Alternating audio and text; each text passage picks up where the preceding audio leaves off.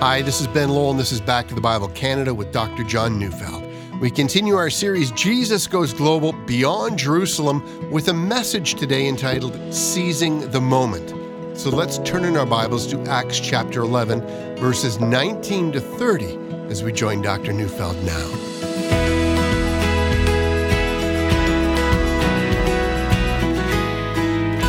William Shakespeare once wrote, "There is a tide in the affairs of men which, taken at the flood, leads on to fortune.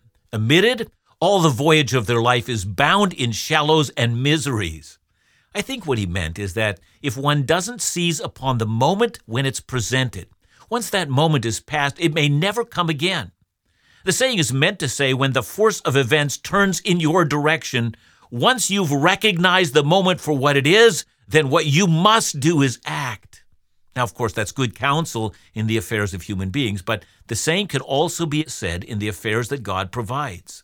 God is surely sovereign over all things, which means he not only controls all things, but he brings all things into being. It's our task to recognize the moments that God has provided. Jesus has given the church a task. Go into all the world and preach the gospel. Start out in Jerusalem. According to the book of Acts, the moment God provided happened on the day of Pentecost, when the Holy Spirit was poured out, seizing the moment. Peter found a place to preach a sermon to all the assembled people there. He pleaded with his listeners to recognize that Jesus was both the Messiah and Lord of all, and that now was the time to repent of their sins and to save themselves from their wicked ways, to repent and be baptized in the name of Jesus. And that moment, well, it wasn't manufactured by the church through the use of clever marketing techniques. That moment was provided by the sovereign design of God when the Holy Spirit was poured out. Seizing the moment, 3,000 were baptized that day, and the church of Jesus was begun. The same thing happened again when the church moved beyond Jerusalem. Persecution forced the church out of Jerusalem. The sovereign hand of God was at work again. And seizing the moment, those scattered shared the good news of Jesus wherever they went. Had they simply hung their heads and grouched about that very painful turn of events, nothing would have occurred. But spiritual eyes helped them to see the sovereign God at work. Another grand opportunity brought upon by God happened as Philip the evangelist was preaching the good news in Samaria. And then an earth-shaking moment when Peter was praying on the roof of the house in Joppa. Suddenly he sees a vision which corresponds to a Gentile company showing up, urging him to go to Caesarea, to a group of Gentiles gathered in a Roman commander's house, awaiting to hear what he had to say about Jesus. You see, in each case, God provides the moment, and the church of Jesus seizes upon that moment. And stop for a moment and think about the important lesson that we can learn from that. See, the church of today has to learn from that pattern. We need to gain the spiritual eyes to see when it is that God opens doors. Sometimes those open doors to the unspiritual eye, it looks like just pain and disappointment. But to the eye of faith, the eye that understands that God is sovereign, meticulously sovereign, that he controls all details, well, the eye of faith will look for what God has provided in those life-changing moments. I think that both as individuals and as a church, if we were to constantly look for the hand of God, we might be overwhelmed by what we see. Well, the last part of Acts 11 gives us exactly such a picture. Peter had not been planning how he would make inroads into the Gentile world. If you would have asked him at that point in time, just before the servants of Cornelius showed up at his house, if you had asked him how he's planning to make inroads into the Gentile world, I think he would have told you he didn't even have a clue. But God provided the moment, and Peter was willing to seize that moment. Now, one more thing. When Peter preached to that packed house, that is the house of Cornelius, in the city of Caesarea, all filled with Gentiles, he had not yet worked out a theology of how Gentiles could be a part of the people of God. See, the working out of the theology of, how the uncircumcised would be a part of the people of God, well, that would be worked out later. See, at one point in time, and we get that when we read Acts 15, that matter almost split the church. And then it was Saul of Tarsus, or Paul, who would write extensively on that matter. He'd explain it biblically, and he would provide the basis for evangelism everywhere. See, and I'm trying to make a point here, that the theology of that would be worked out later. Peter was simply seizing the moment Christ had given him. And there's something that did happen immediately after the conversion of the first Gentiles. The Jewish church of Jerusalem did something extraordinary. They made a statement. The leadership of the church said, "We believe that God has granted the Gentiles a repentance that leads to eternal life, even though they haven't been circumcised according to the law of Moses." We don't yet know how God did that. We just know it's true. And if you had the eyes to see it, that was a divine moment. It was time to seize that moment afforded by the Holy Spirit and be all over that. And that's exactly what happened. We've come to the latter part of Acts 11, the seizing of what up to then was one of the most significant moments the church had ever faced. And I'm happy to report, empowered by the Spirit, they did it. They knew that the moment was upon them. It was time to turn their face to the Gentiles. It was time to take action. Acts 11, verse 19. Now those who were scattered because of the persecution that arose over Stephen traveled as far as Phoenicia and Cyprus and Antioch, speaking the word to no one except Jews. So Luke takes us back to the moment when the initial persecution arose in Jerusalem, that is, after the stoning of Stephen, who was the first martyr. He says the believers were driven out and they traveled first to Phoenicia, and if you can imagine a map of the area in your mind, Phoenicia would be immediately north of Israel, right along the Mediterranean Sea. So think of it as more or less what we might think of in terms of the modern-day nation of Lebanon. Next, Luke mentions Cyprus, which is a very large island. It's off the coast of Lebanon in the Mediterranean. And this will play into the story because that's where Barnabas came from. And then, says Luke, some went as far as Antioch. We also know from Acts 9 that some went to Damascus, which was not that far north. We know that because, and you might remember, Saul of Tarsus was traveling to Damascus. He was going to arrest believers there when Jesus, of course, met him on the way. But Antioch is quite a bit further north. In fact, Antioch is so far north. Again, you have to imagine a map in your head, but it almost touches the southern border of modern-day Turkey. Antioch is a part of Syria. The Jewish historian Josephus described Antioch as the third largest city in the Roman Empire. And estimates suggest that the city at that time had over 500,000 inhabitants, and in the ancient world that was a very large city indeed. It was situated on the Orontes River, is a little over 30 kilometers inland from the Mediterranean.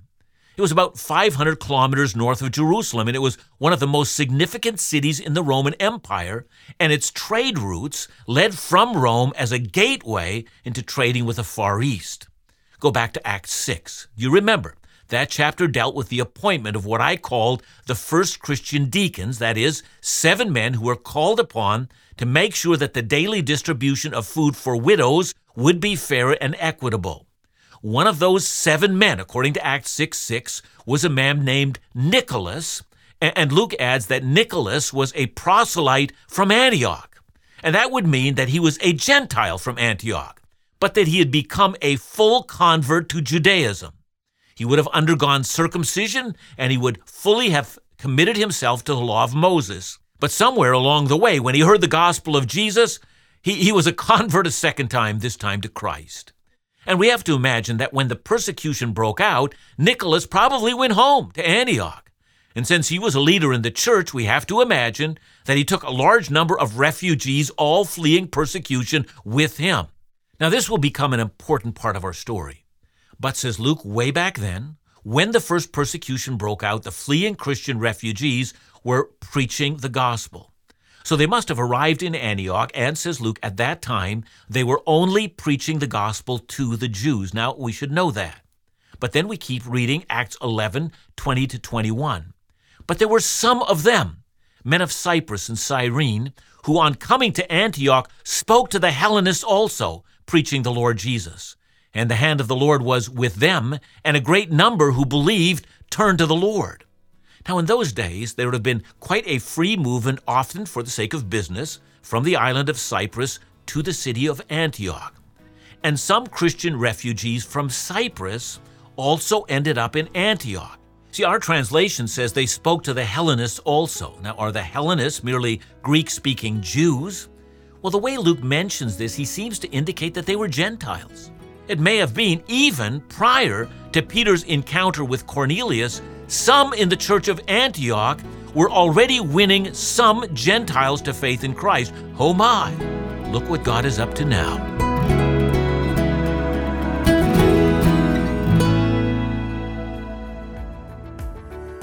We want to extend thanks to all those who take the time to encourage us. Here's a special note we just received.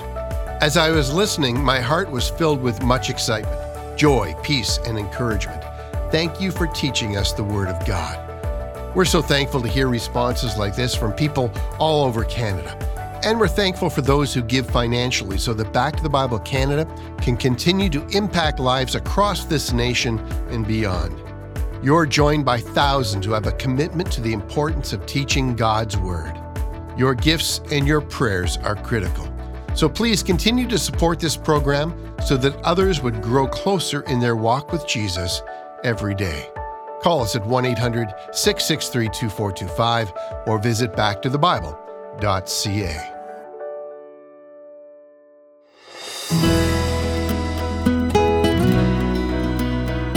There's a line in Acts 11:21 that we must not pass over too quickly.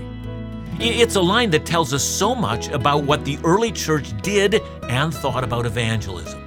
Acts 11:21.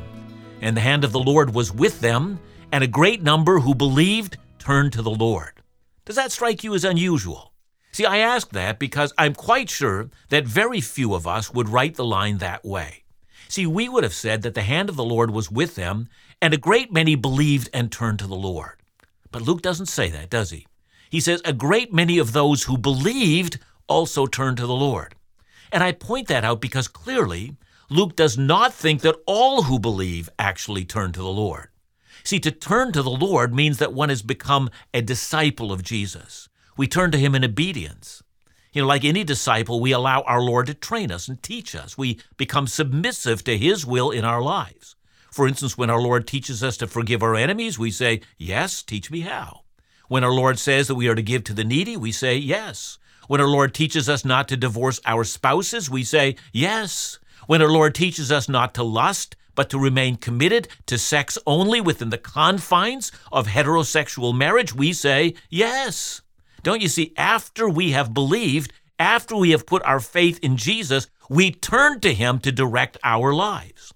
Luke says a great many who believed turned to the Lord. And that's how Luke, and for that matter, the early church, thought of converts. Many of those who believed turned to the Lord. It's a telling statement. But let's get back to the wider context of our passage. The church in Antioch has been doing extraordinarily well. In this very important and influential city, the gospel's flourishing. Believers are sharing their faith with fellow Jews, and then amazingly, the good news of Jesus has found a receptive audience among Hellenists, Greeks, probably Gentiles from a variety of different backgrounds who spoke Greek and who found that Jesus was the answer that their tired hearts were looking for. So let's let Luke continue the story, Acts 11:22-24. The report of this came to the ears of the church in Jerusalem, and they sent Barnabas to Antioch. And when he came and saw the grace of God, he was glad, and he exhorted them all to remain faithful to the Lord with steadfast purpose, for he was a good man, full of the Holy Spirit and of faith, and a great many people were added to the Lord. Now, Luke takes the account into the present. The church in Jerusalem has just heard Peter give his account of what has occurred. In the case of Cornelius, the Holy Spirit has fallen on uncircumcised Gentiles, and now it's clear that the Holy Spirit is not making a distinction between Jew and Gentile. Together, Jews and Gentiles form one family in Jesus. And if that's so, and now the report about Antioch, Gentile converts, is now coming to the Jerusalem church, what would the church do? Would they ignore it? Hardly. Should they be glad but do nothing? No.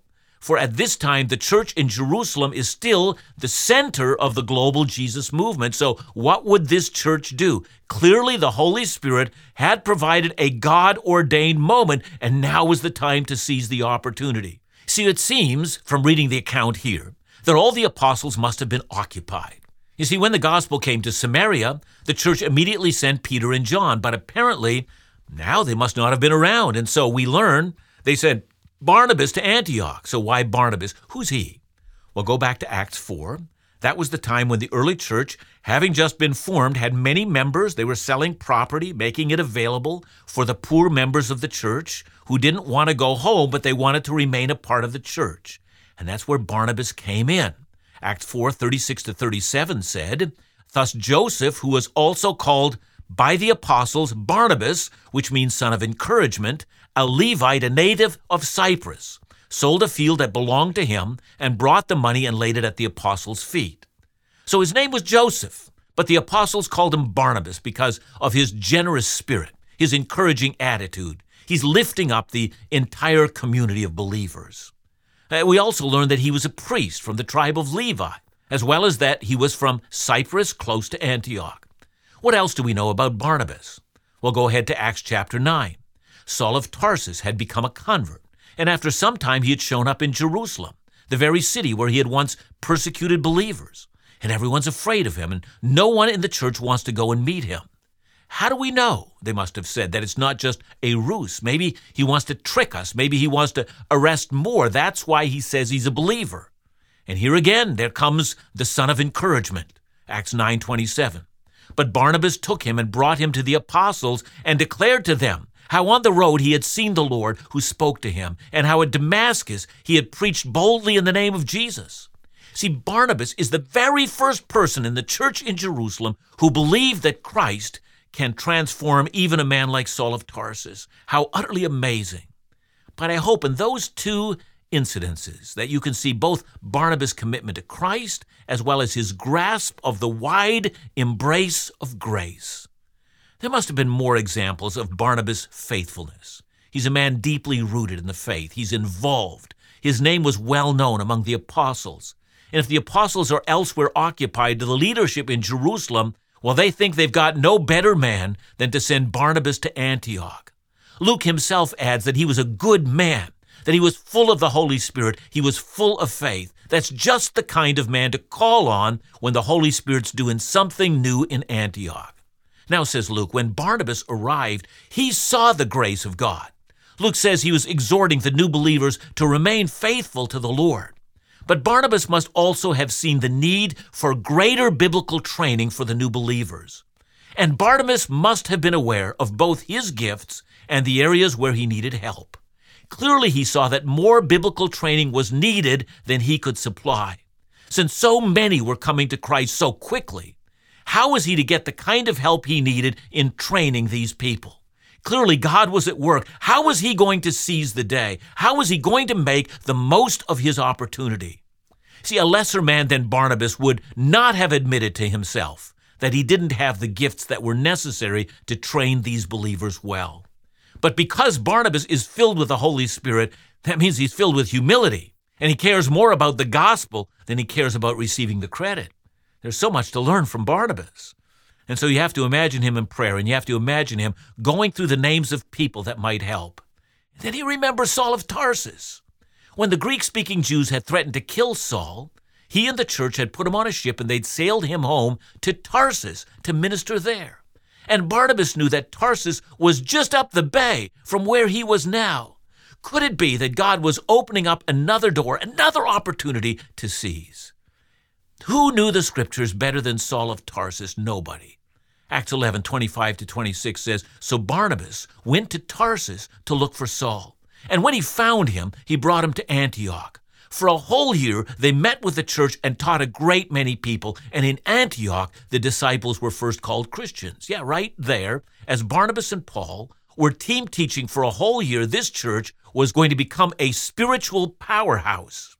And for that reason, it was fitting, for a reason that Luke does not tell us, but it's right here that the followers of Jesus first got their name, Christians. It's because these people identified so much with Jesus. But Luke's still not done. There are more opportunities to be seized. Acts 11:27-30. Now in those days prophets came down from Jerusalem to Antioch, and one of them named Agabus stood up and foretold by the Spirit that there would be a great famine all over the world. This took place in the days of Claudius. So the disciples determined everyone according to his ability to send relief to the brothers living in Judea. And they did so, sending it to the elders by the hand of Barnabas and Saul. There's so much to be said about the role of prophets in the early church. Suffice it for now to simply say that the prophets were people who taught words of encouragement as well as predicted future events. None of them were charged with writing scripture. At any rate, Agabus, led by the Spirit, predicts a famine that will greatly affect the Jerusalem Christians. And here, seizing the opportunity, the Antioch church has an offering, and they send money to Jerusalem. And those of you who know your New Testament well will know that's but the first time that this was done. You'll also know that this act reminded the Jerusalem Christians that the Gentile Christians deeply loved them, and that the Gentiles and the Jews were one church in Jesus. That came from Antioch. It wasn't going to be two churches, one for the Jews, one for the Gentiles. It was going to be a growing church of Jews and Gentiles who loved Christ. Did you notice none of this was planned by any people? It was always done by God. He takes the initiative. But when God does something, people are not called to just sit around and watch. We have to seize the moment and maximize the things that God is doing. We need to still do it today, just like they did it then.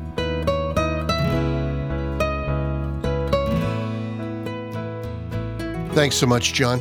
You know, when you consider the great advancements of the gospel, is it always a result of God first taking the initiative? In essence, leading the way for us? Yeah, absolutely. Every single time. If we don't recognize that, we will try to rob glory from God. He sent His Holy Spirit, who comes to convict the world of righteousness and judgment. So He brings conviction first of all. But we've also known from many missiologists that cultures themselves are sometimes moved so that an entire culture is aware of God and aware of a response to God. Now, sometimes living in our culture in which it seems to be going the other way, we don't see that, but we can see in individuals, and I've seen it many times. You get an individual who's just so prepared for the gospel, and when we see that, we should recognize, who's prepared that person for the gospel? Well, the answer is the Holy Spirit has, and He's given us the marvelous privilege, to get involved in that and to share the gospel and to see much fruit. So, God always is first, and we follow His lead. Thanks so much, John. And remember to join us again tomorrow as we continue our series Beyond Jerusalem, right here on Back to the Bible Canada. Bible teaching you can trust.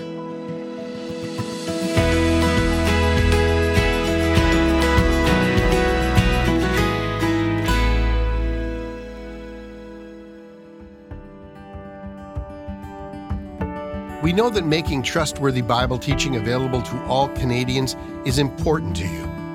It is with that in mind that we created the 1119 Fellowship, a monthly giving program.